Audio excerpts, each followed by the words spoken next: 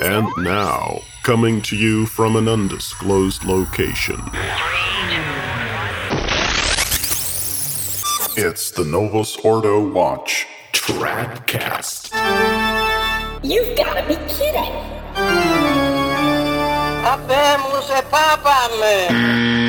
You can't make the stuff up.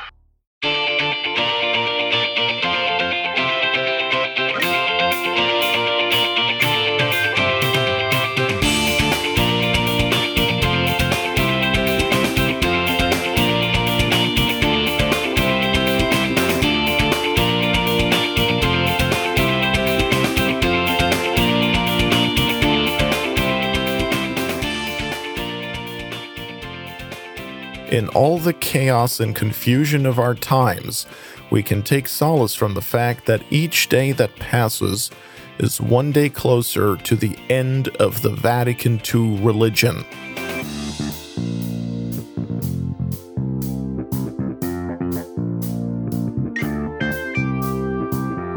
Greetings and welcome, ladies and gentlemen, to Tradcast number 26, the Novus Ordo Watch podcast that is not more Catholic than the Pope, as some may think, only more Catholic than the anti-Pope. Accept no imitations.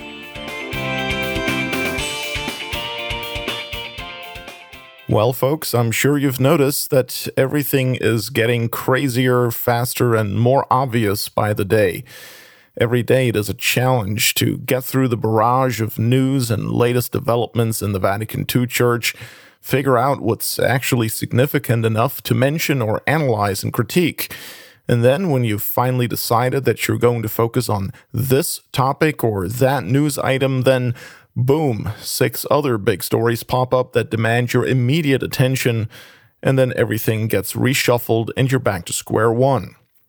And that's what's been happening, and that explains why, at this point, I still haven't covered, for example, the conference in Rome just ahead of the Amazon Synod in October that a number of semi-traditionalist big shots spoke at and tried to once again justify their false opposition to Francis and the whole Vatican II religion. Although that is still in the works, at least in theory, so as soon as there is enough time, that's going to happen. Now, I said false opposition. Of course, I don't mean to imply that everyone in it is somehow of bad will, malicious, evil, or whatever. Not at all. Many people are caught up in it by mistake, but that doesn't make it any less of a false opposition. By false opposition, I mean those people and organizations that resist the Vatican II religion in some fashion, but ultimately always recognize the hierarchy from which that religion comes as the legitimate Catholic hierarchy, thereby undercutting all of their resistance. And that's exactly why they can never win, so to speak. We live in a time of great deception, and it's very important, therefore, to understand that if we want to prevent or escape such deception, we can't let ourselves be swayed by emotional considerations.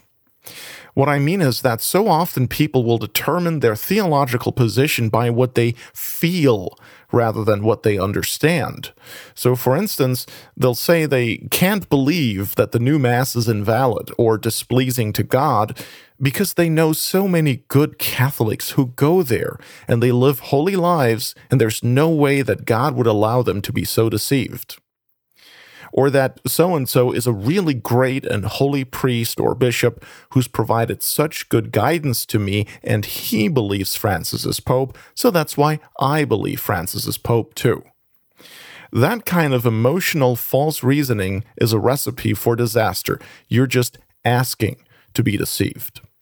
Let's remember the warning our blessed Lord gave us in Matthew 24, verses 24 and 25. Quote, "For there shall arise false Christs and false prophets, and shall show great signs and wonders, insomuch as to deceive, if possible, even the elect. Behold, I have told it to you beforehand." Unquote. Now, the famous 19th century English priest Father Frederick Faber said the following about that. Quote, "We must beware then of dangers from within. We must be upon our guard even against Catholic books, periodicals, journals, and pamphlets, however specious they may be. Our blessed Redeemer said of the false prophets of the last days that they should deceive, if possible, even the elect. Now we must remember that if all the manifestly good men were on one side and all the manifestly bad men on the other, there would be no danger of anyone, least of all the elect, being deceived by lying wonders. It is the good men, good once, we must hope good still, who are to do the work of Antichrist, and so sadly to crucify afresh the Lord, whom they do more than profess to love. Bear in mind this feature of the last days, that their deceitfulness arises from good men being on the wrong side." Unquote. And we have that source linked for you in the show notes for this episode, which you can find at tradcast.org. Just scroll down to Tradcast number 26 and click on that link there. So this is absolutely crucial. People need to stop being attached to particular individuals that they look up to as their guiding lights to safely navigate them through the current ecclesiastical nightmare. The only guiding light you can always rely on per Catholic dogma is the Pope. Well, we don't have one currently, so don't look for a substitute because there is none. And for heaven's sake, please don't consider me your guiding light either, because I'm not. And that's one of the reasons why I don't even tell you my name, because it shouldn't matter. I'm not important here. I'm just trying to make known what the Church teaches and has said about these things, because the Church is the ark of salvation and her guidance is safe to follow. Now, at this point, you have to ask yourself, of course, how much more obvious it can get. The month of October was particularly rough with that Amazon Synod and the worship of that disgusting Pachamama statue in the Vatican and all that. But that was just the latest implementation of the Abu Dhabi heresy that was proclaimed in February of this year in the United Arab Emirates, remember? Francis signed a declaration with a Muslim imam that said that God wills the diversity of religions just as he wills there to be a diversity of languages, races, and sexes. That is apostasy. We've gone over that before, so I won't do that again here now. If you need more information on all that, please have a look at the show notes. We've got some links for you there. Then in September, Francis told the youth in Mozambique that religious differences are necessary. So that's pretty much the consequence of the Abu Dhabi heresy. If God wills there to be different religions, then differences between religions are necessary. And so if all of that is true, then what's to keep anyone from worshiping the pagan fertility goddess Pachamama in the Vatican, right? And so that's exactly what we saw. So the apostasy is super obvious now. The question then is, how could it be a deception if it's obvious? How could something so obvious deceive anyone, especially the elect? And so another question presents itself. Could it be that the real deception, the ultimate deception, is related to this apostasy, something else? Now keep in mind, we're talking here about the devil's last hurrah. It's not going to be your run-of-the-mill kind of deception. It's going to be complex in nature and colossal in terms of magnitude. It'll be huge. It'll sway almost everyone. Now, I don't have any special divinely communicated insights here. I'm not an oracle, but I do have an educated opinion. The ultimate deception here could be not Francis and his henchmen, but precisely those who appear to be offering the antidote to Francis, but are doing so from within the Vatican II Church, the Novus Ordo sect.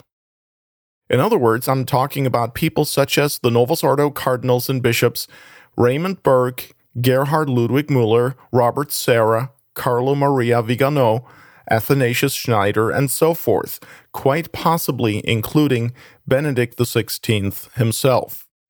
This whole intra-Novus Ordo anti-Francis movement is still developing, and we'll have to see what else happens.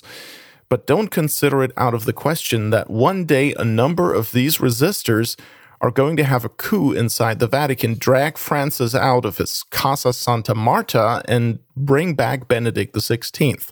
I'm not saying I believe this will happen, only that we can't rule it out. We've seen a lot of odd things in the last 6 to 7 years in the Vatican, wouldn't you say?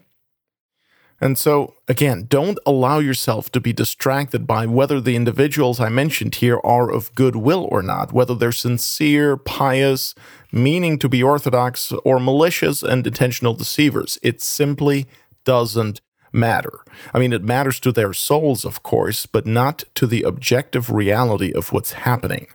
Either way, the result is the same. Now, you know that if Francis were to be removed from the Vatican and Benedict put back in, that everyone who considers himself an Orthodox, faithful, conservative, traditional Catholic would be cheering and celebrating, thinking that the great deception had finally come to an end. And yet, we know that all they would get is more Vatican II. Ratzinger, Benedict XVI, is 100% a man of the council. He is a modernist to the core. He just prefers to hide it a bit under pretty vestments and plumes of incense.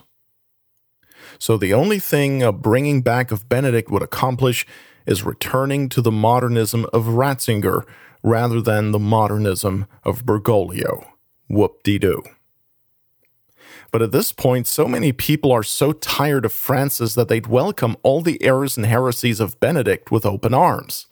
And just as a reminder, among the many dogmas and doctrines Benedict denies, we must include papal primacy as defined by Vatican I, original sin as a deprivation of sanctifying grace, the necessity of infant baptism, no salvation outside the church, the physical resurrection of Christ, and so forth.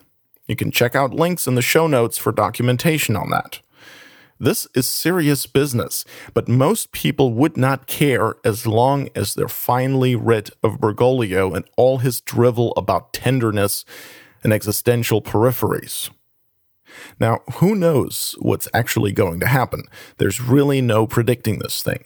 But that something big will happen in the very near future is pretty clear because Francis turns 83 this month and only has one lung, and Benedict is already 92. Meanwhile, the Vatican whistleblower in hiding, Archbishop Carlo Maria Vigano, has given an exclusive interview to LifeSite published on November 6th, and in it he said, quote, "For all of us Catholics, the landscape in the Holy Church is becoming darker by the day.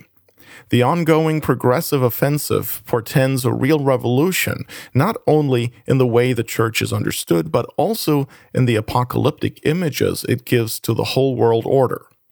With deep sadness, we see the present pontificate marked by unusual facts, disconcerting behavior, and statements that contradict traditional doctrine, and which sow a general doubt in souls about what the Catholic Church is and what her true and immutable principles are. It feels as though we are in the grip of a religious chaos of gigantic proportion. If this satanic plan is successful, Catholics who adhere to it will in fact change religion, and the immense flock of our Lord Jesus Christ will be reduced to a minority." Unquote. Now again, I'm not interested in whether Vigano is being sincere or malicious or whatever. Let's just look at what he's saying.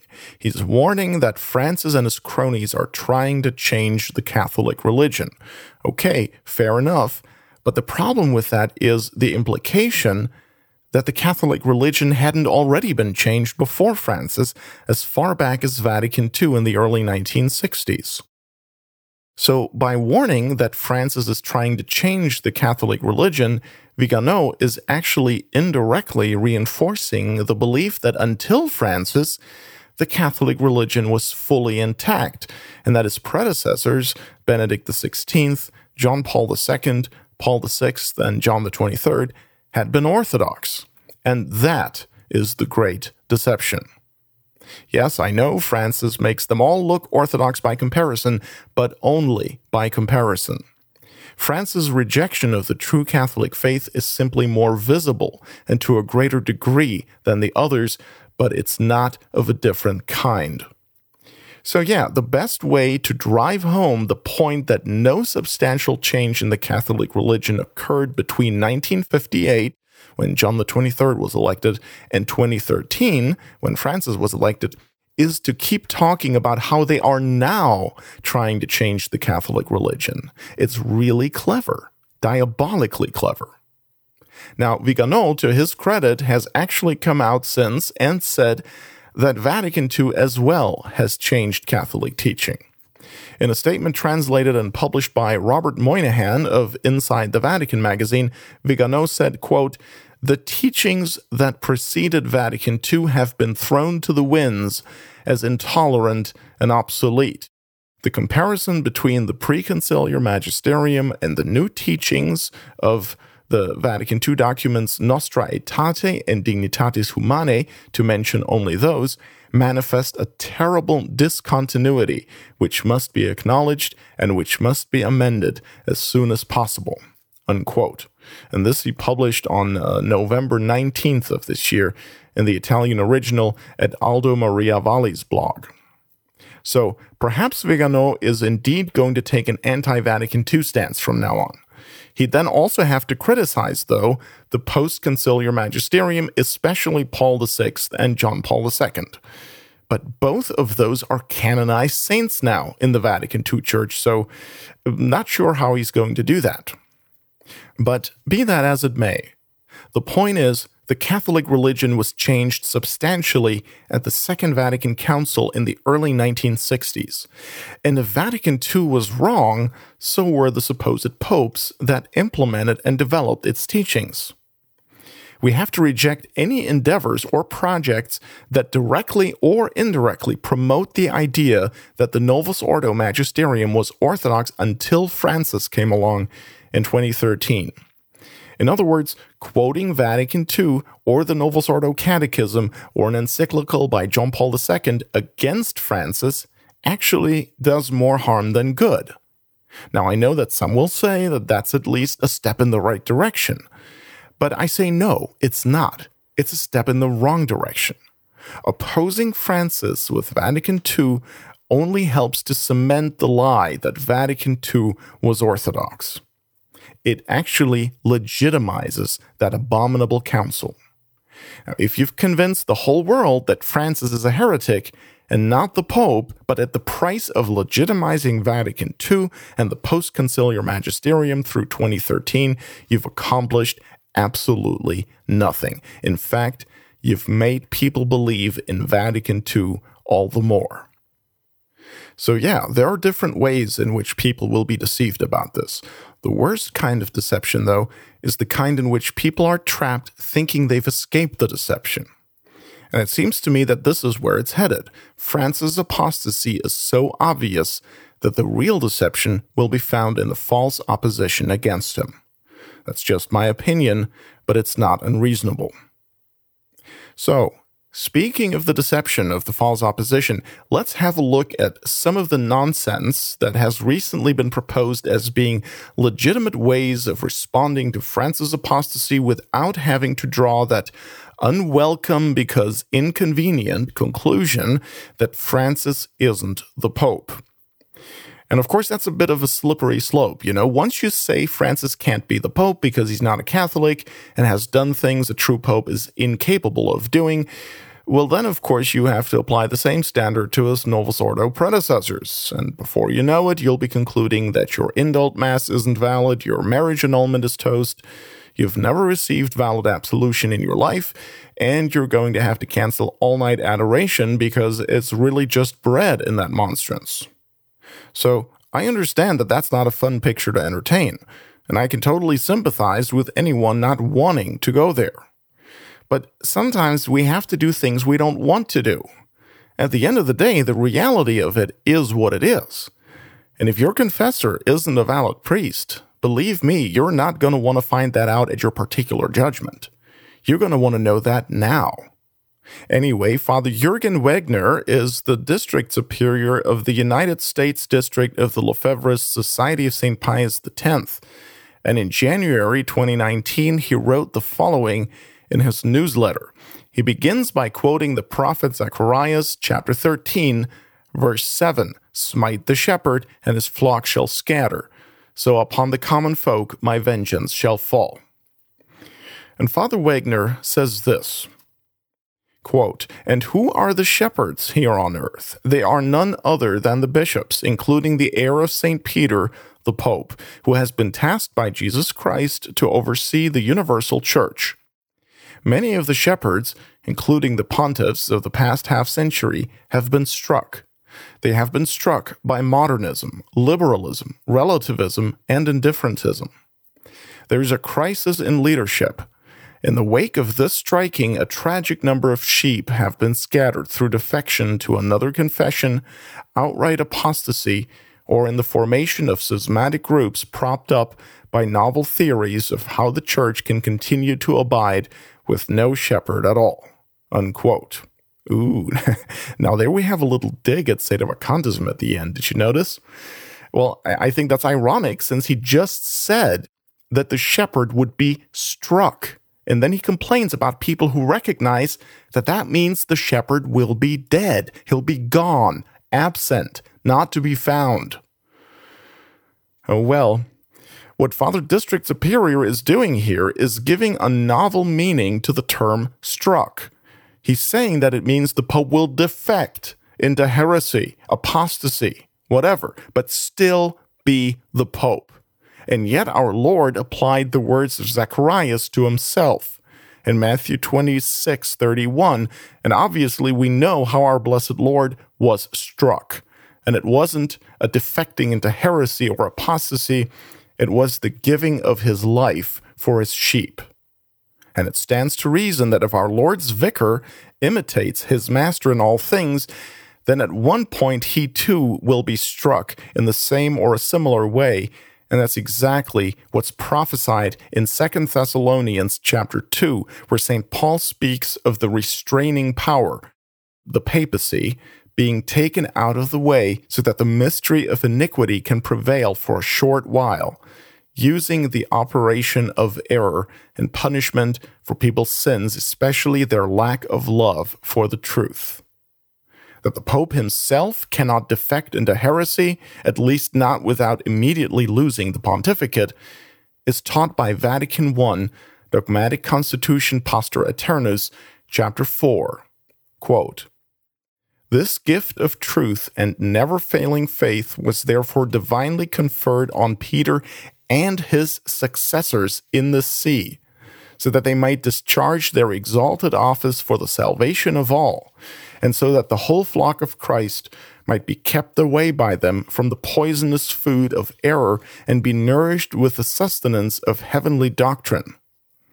Thus, the tendency to schism is removed and the whole church is preserved in unity, and resting on its foundation can stand firm against the gates of hell." Unquote. You can find that also in Denzinger, 1837, though the wording there is a bit different because it's a different translation. So, exit Father Wagner. Talk about false opposition. Next, we need to take a look at an argument by Father Thomas Weinandy. If the name sounds familiar, there's a reason for that. Weinandy is a Novus Ordo Capuchin who was a member of the Vatican's International Theological Commission and who was theological advisor for the Doctrinal Committee of the United States Conference of Useless Novus Ordo Bishops. But that's probably not why you've heard of him. You've heard of him because he's one of the few voices in Novus Ordo land who have publicly challenged Francis. On July 31st, 2017, he sent a letter to Francis that was later made public in which he basically slaps Francis on the wrist a little for all the scandal he keeps giving in terms of doctrinal errors, appointing bad bishops, confusing people, and so on. Well, anyway, on October 8th of this year, Weinandy released a fairly brief essay on the website The Catholic Thing entitled Pope Francis and Schism. After giving a brief summary of the problems with Francis, he declares, quote, "What the Church will end up with then is a Pope who is the Pope of the Catholic Church and simultaneously the de facto leader for all practical purposes of a schismatic church. because he is the head of both, the appearance of one church remains, while in fact there are two. The only phrase that I can find to describe the situation is internal papal schism, for the Pope, even as Pope, will effectively be the leader of a segment of the Church that through its doctrine, moral teaching, and ecclesial structure is for all practical purposes schismatic. This is the real schism that is in our midst and must be faced, but I do not believe Pope Francis is in any way afraid of this schism. As long as he is in control, he will, I fear, welcome it, for he sees the schismatic element as the new paradigm for the future church." Unquote. Ladies and gentlemen, you can't make it up. A true pope who is the head of the Catholic Church and, at the same time, of a schismatic non-Catholic sect. So I guess Vicar of Christ and Antichrist at the same time. Now, of course, Wainandi loaded up his assertions with adverbs, effectively and for all practical purposes and whatnot. And those are his get-out-of-jail-free card. If he gets called out on it theologically, he can always get off on that technicality. Now, qualifications like that are fine to make in principle, but Wainandi doesn't tell us in straight terms what he does mean. He says what it is effectively, but he doesn't say what it is actually. And the funny thing is that he then says, "This is the real schism that is in our midst." Ah, so it is a real schism after all, and not just an effective one. Oops. So Wainandi claims that there is or will be an internal papal schism. Yeah, well, the problem is that there can be no such thing because the Catholic Church is one, unified by definition, and the Pope is the principle of that unity. Now, the principle of unity cannot be divided. But of course, Wainandi, being a Vatican II man, thinks of everything in terms of elements. And so he locates a schismatic element in the Pope, so that he can be both the Pope of the Catholic Church and the head of a false religion. So I guess that's how Francis keeps the gates of hell from prevailing then. That's awesome. And Wainandi is considered top-notch Orthodox. Well, if that's what the Orthodox theologians put out, who needs heretics? The inmates are running the asylum in the Vatican II sect.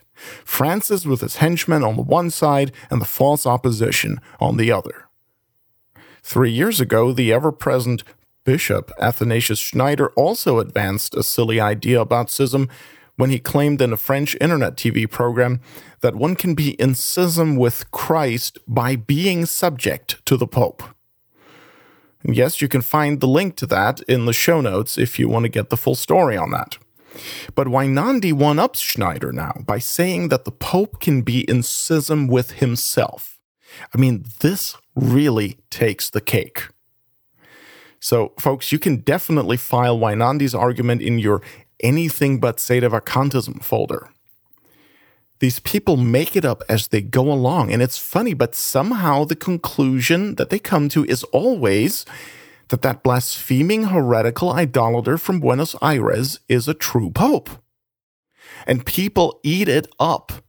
They don't care how absurd it is. As long as they can still have their pope and beat him, all is well.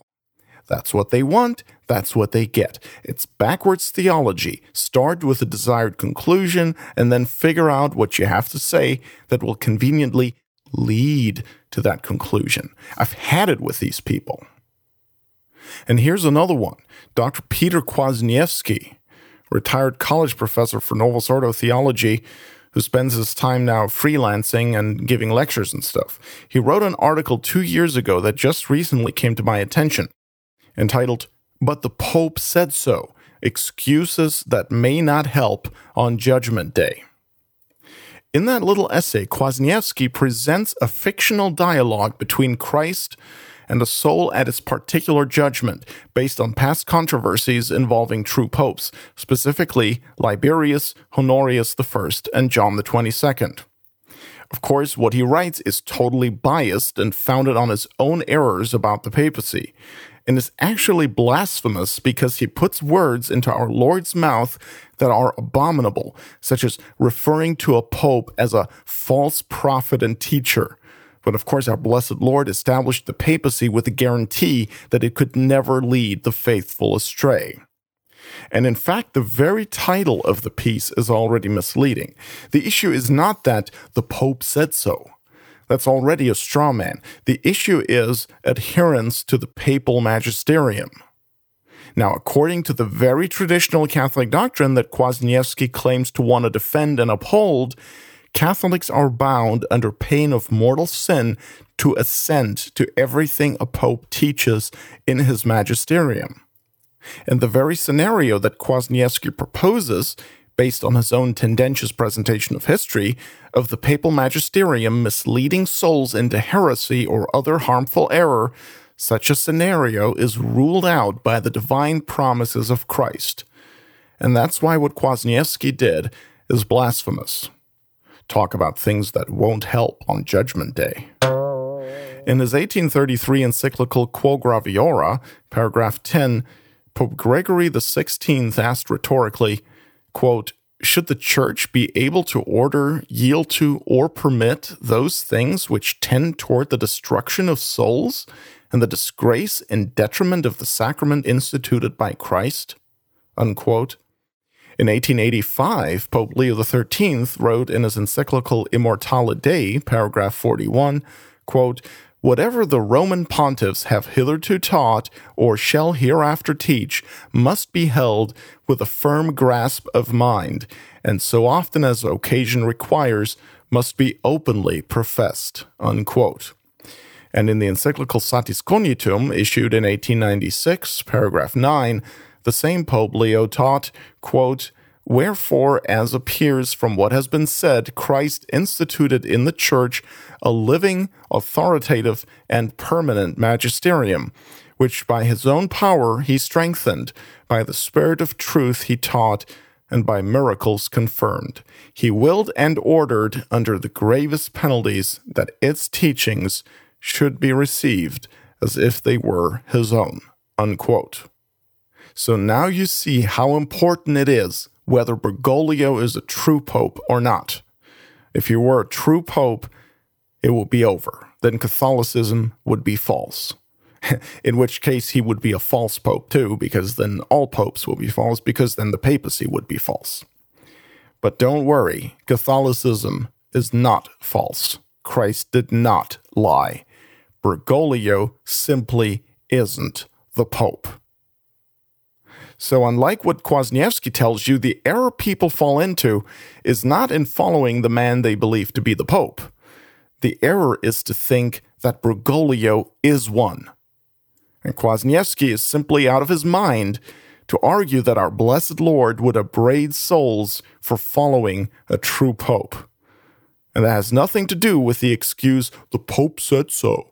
It has everything to do with the fact that Christ's church teaches that we must, under pain of sin, adhere to everything the Pope teaches in his capacity as Pope, which certainly includes everything that appears in the official documents. Now, if you want to know what excuse is really not going to fly at the Last Judgment, I submit it's rejecting papal teaching in favor of a blog post by Peter Kwasniewski. You are listening to Tradcast, the traditional Roman Catholic podcast with an attitude. But hey, it's the right attitude, so it's all good. All right, we are definitely due for a short little break, and when we come back, there will be a lot more Tradcast.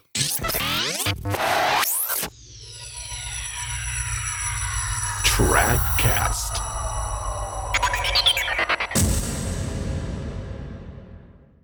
What is true restoration, and why is it the answer for you and the Catholic world at large? On no other internet platform can you access a treasury of Catholic educational material, mostly in audio format, covering such courses as the Summa Theologica of St. Thomas Aquinas, Catholic spirituality, sacred scripture, Catholic history, papal encyclicals, the true nature and consequence of the Second Vatican Council, and much, much more. Most talks, videos, and transcripts are designed by leading clerics of our time, many of whom are lecturers at the world's top English-speaking traditional Catholic seminary, to provide the most beneficial information for our times. The interviews are delivered in a specific style to be captivating and comfortably understood by the average layman.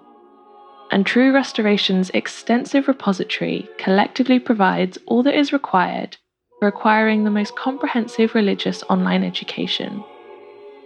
With the option of a full annual membership or monthly subscription, you can easily access this unique and extensive, spiritually enriching and deeply instructive knowledge base to aid your journey to true wisdom and understanding. For Catholic teaching at its online best, visit truerestoration.org. That's TRUE, as in the one true faith, RESTORATION, as in to restore all things in Christ.org.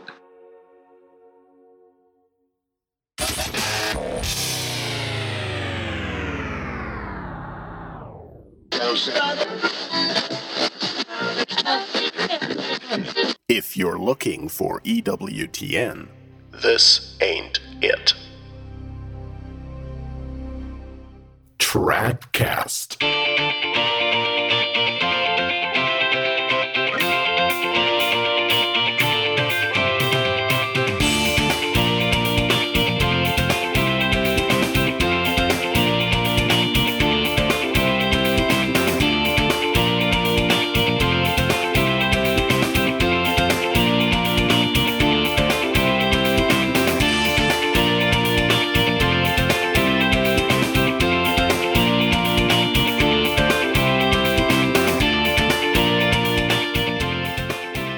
The views expressed on this podcast are correct, and you may not be ready to admit it yet, but that is the reason you're listening, and that's okay.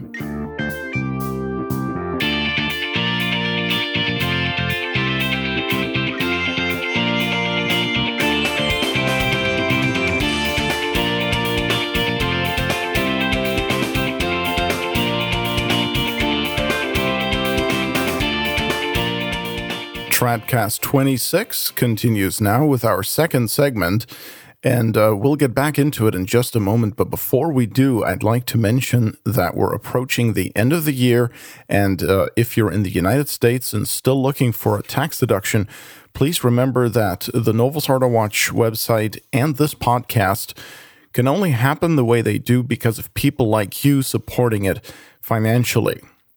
People from anywhere in the world can contribute in different ways, including by PayPal, by a check or money order, credit or debit card, or direct debit to bank account.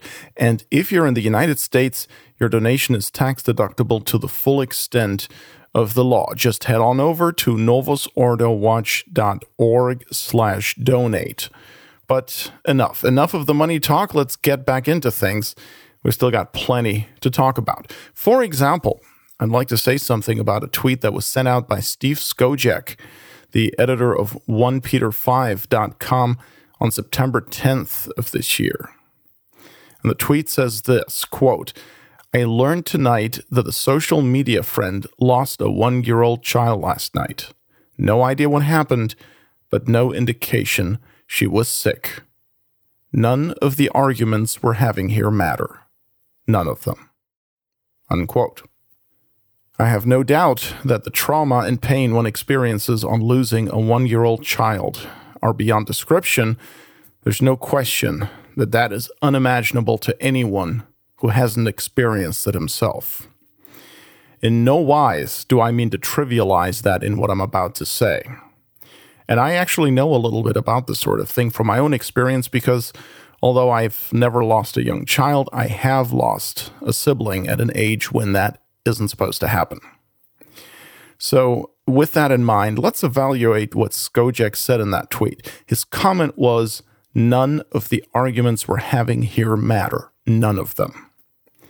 Although it's understandable on a human level that might be someone's gut reaction at hearing of such an emotionally difficult thing, what he said there is very wrong, and very dangerous. The arguments he's referring to, of course, are theological controversies about Francis, about recognize and resist versus sedevacantism, about the Mass and the sacraments, tradition versus Vatican II, and so on. Those issues are of the highest importance because they pertain to the life of the soul, to the life of grace, and ultimately to eternal salvation. Skojek's comment reveals that he hasn't understood that, or perhaps he thinks of all this as just, playing. And in fact, when you look at the theological junk published on his site, 1peter5.com, you really do get the impression that he and his other writers think that sacred theology is the private intellectual playground of anyone with an opinion. Case in point, Eric Sammons. Sammons published the article, Is Francis the Pope?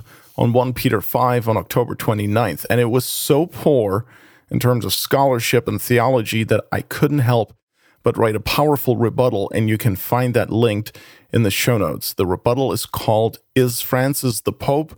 A Devastating Refutation of Eric Sammons, and that was posted at novusordowatch.org/wire on November 6th. Now, Sammons actually has a master's degree in Novus Ordo theology from the Franciscan University of Steubenville. That is really scary. Anyway, to get back to Steve Skojek's tweet about how none of these things matter because an acquaintance of his lost a child, by saying that, he makes temporal life more important than eternal life. He just declared natural life more important than supernatural life. The life of nature more important than the life of grace. That is naturalism. It's modernism. It turns all religious truth into an opinion, essentially. He basically just said that before the tragedies of human life, all religious truth must bow and bend. What he said is very subversive of religion, as though ultimately these things didn't matter because people experience tragedy.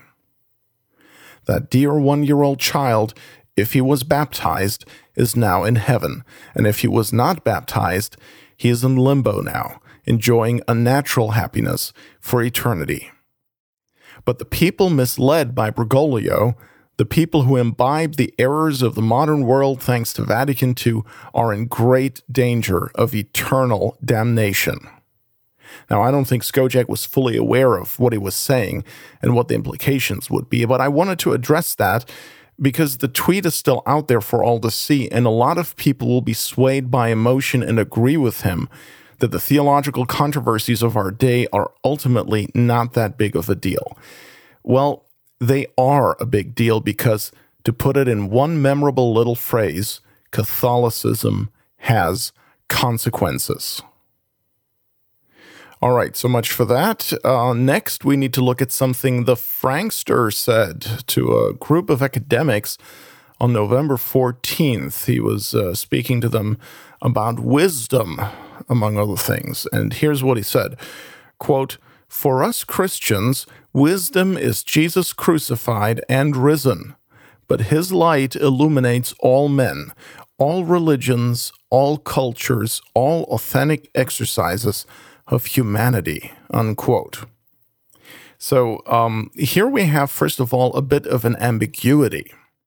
I don't know how he meant it, but one can easily understand him to be saying that Jesus Christ is wisdom only for us, for Catholics, and not wisdom objectively and necessarily for everyone. So he's making Christ relative. For us, wisdom is Jesus Christ crucified. But for Muslims, wisdom is the Quran. For the apostate Jews, it's the Talmud.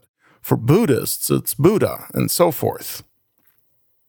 Secondly, Francis claims that Christ's light illuminates all religions. Now that is blasphemy. Notice he didn't simply say that Christ illuminates all men, which is a truth found in the Gospel of St. John, chapter 1, verse 9, inasmuch as all true light comes from Christ, and he refuses it to no one who sincerely asks for it and does not place an obstacle to it.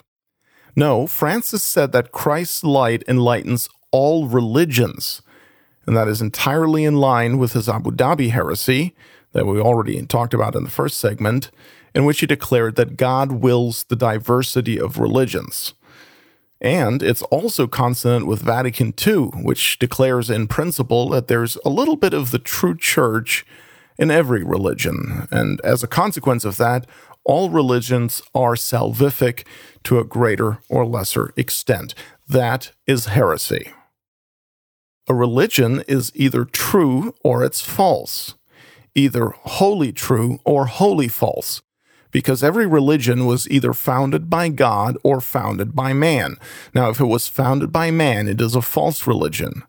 And if it was founded by God, it is the true religion, the only true religion, because God only founded one true religion. And it's absurd, heretical, and blasphemous to suggest that God would illuminate false religions with his truth, because that actually would give them credibility and make them even more dangerous. But that's typical Vatican II theology for you. Nothing is black and white anymore. It's all just different elements, different shades, different gradations of gray. In 2 Corinthians 6:14, St. Paul asks rhetorically, "What fellowship hath light with darkness?" And I guess Francis would respond, well, there's at least a little bit of light there.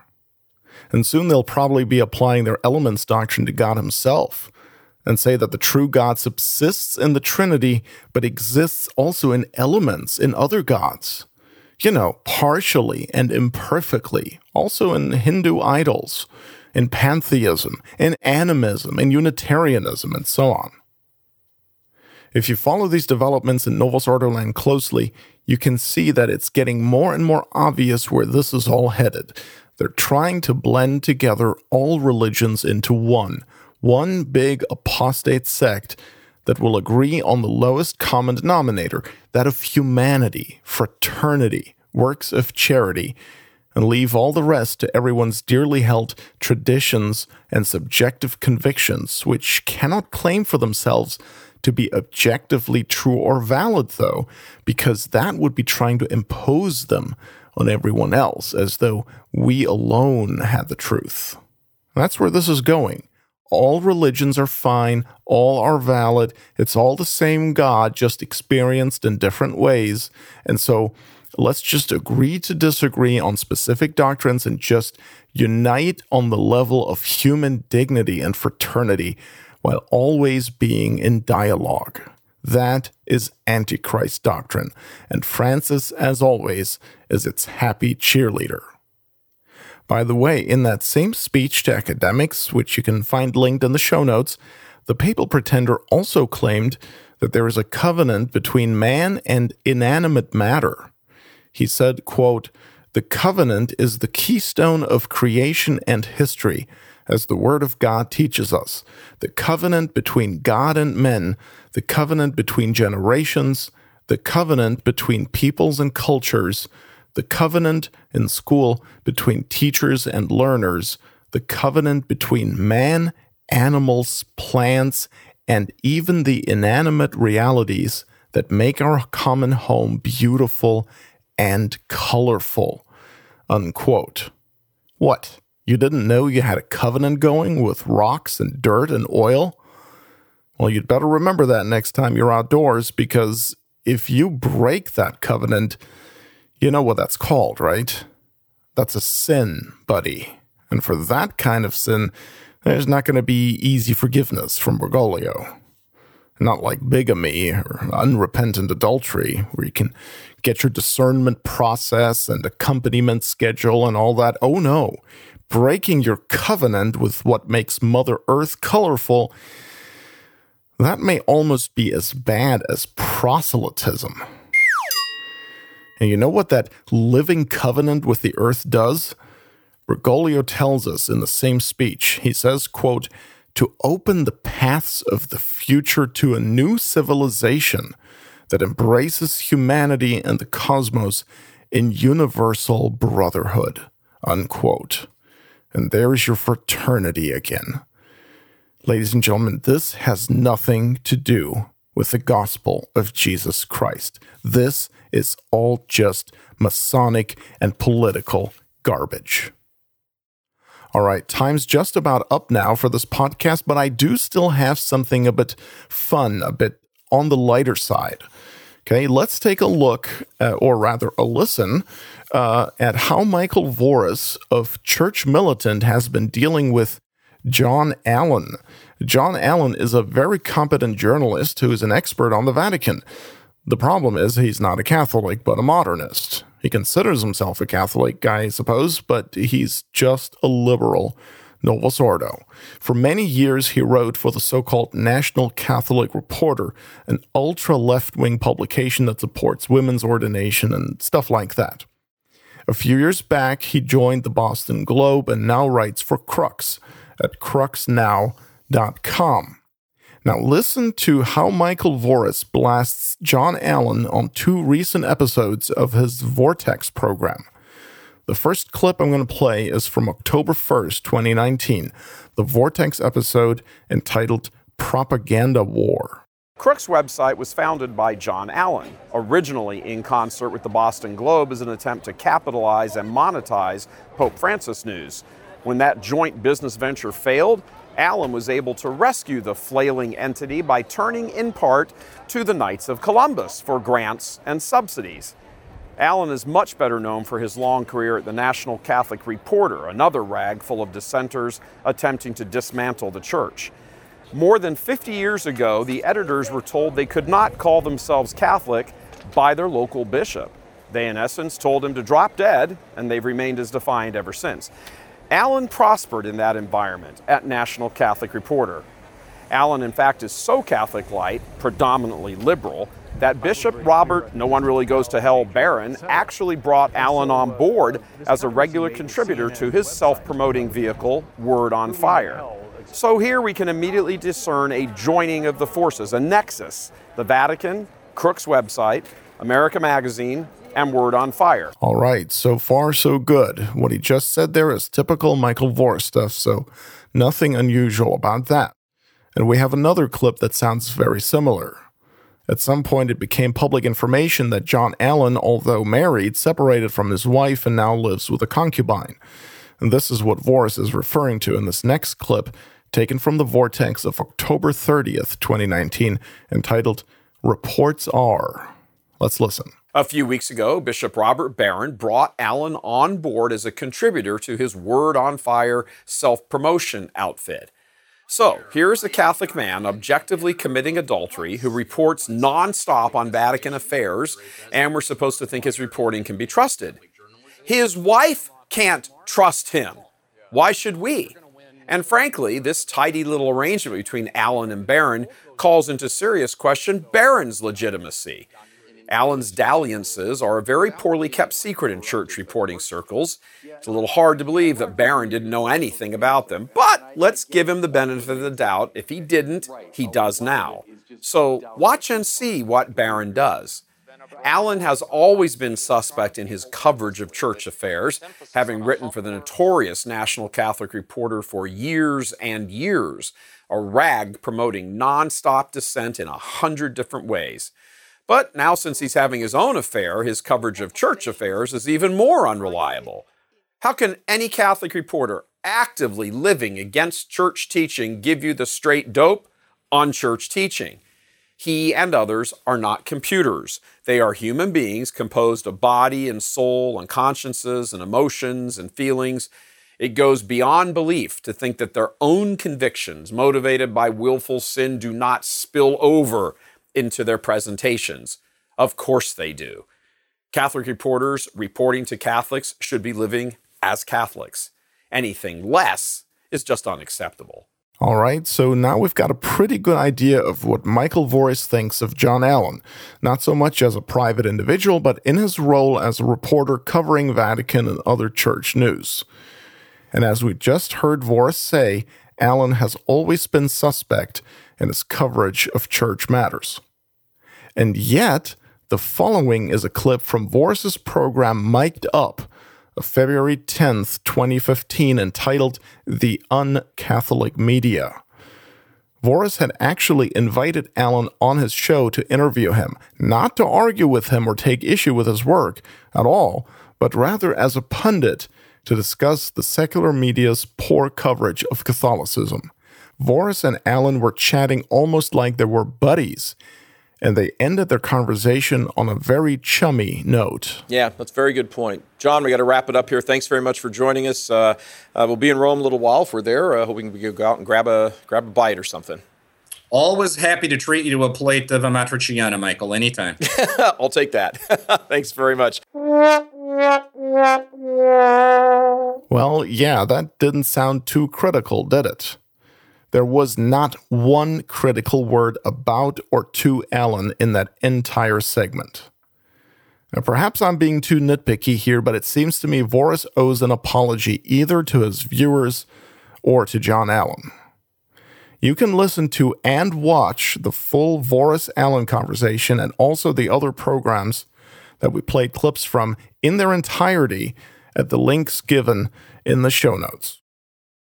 Okay, before we conclude this Tradcast, I have a quick announcement to make. I did not forget, of course, about the review I've been promising of Taylor Marshall's book, Infiltration, The Plot to Destroy the Church from Within. Originally, I wanted to make it part of this podcast, but I've decided to dedicate an entire Tradcast to just that. So it'll be a special edition Tradcast number 27, and I'm planning on that to be released as early as January. So shouldn't be too long of a wait, and you won't regret it. In the meantime, if you enjoyed listening to this podcast, and if you listened all the way to the end, then you probably did, why don't you tell your friends and family about it? Just don't keep it a secret. And if you didn't like it, well, you know, we all have our crosses. Ladies and gentlemen, thank you for listening. Until next time, God bless you.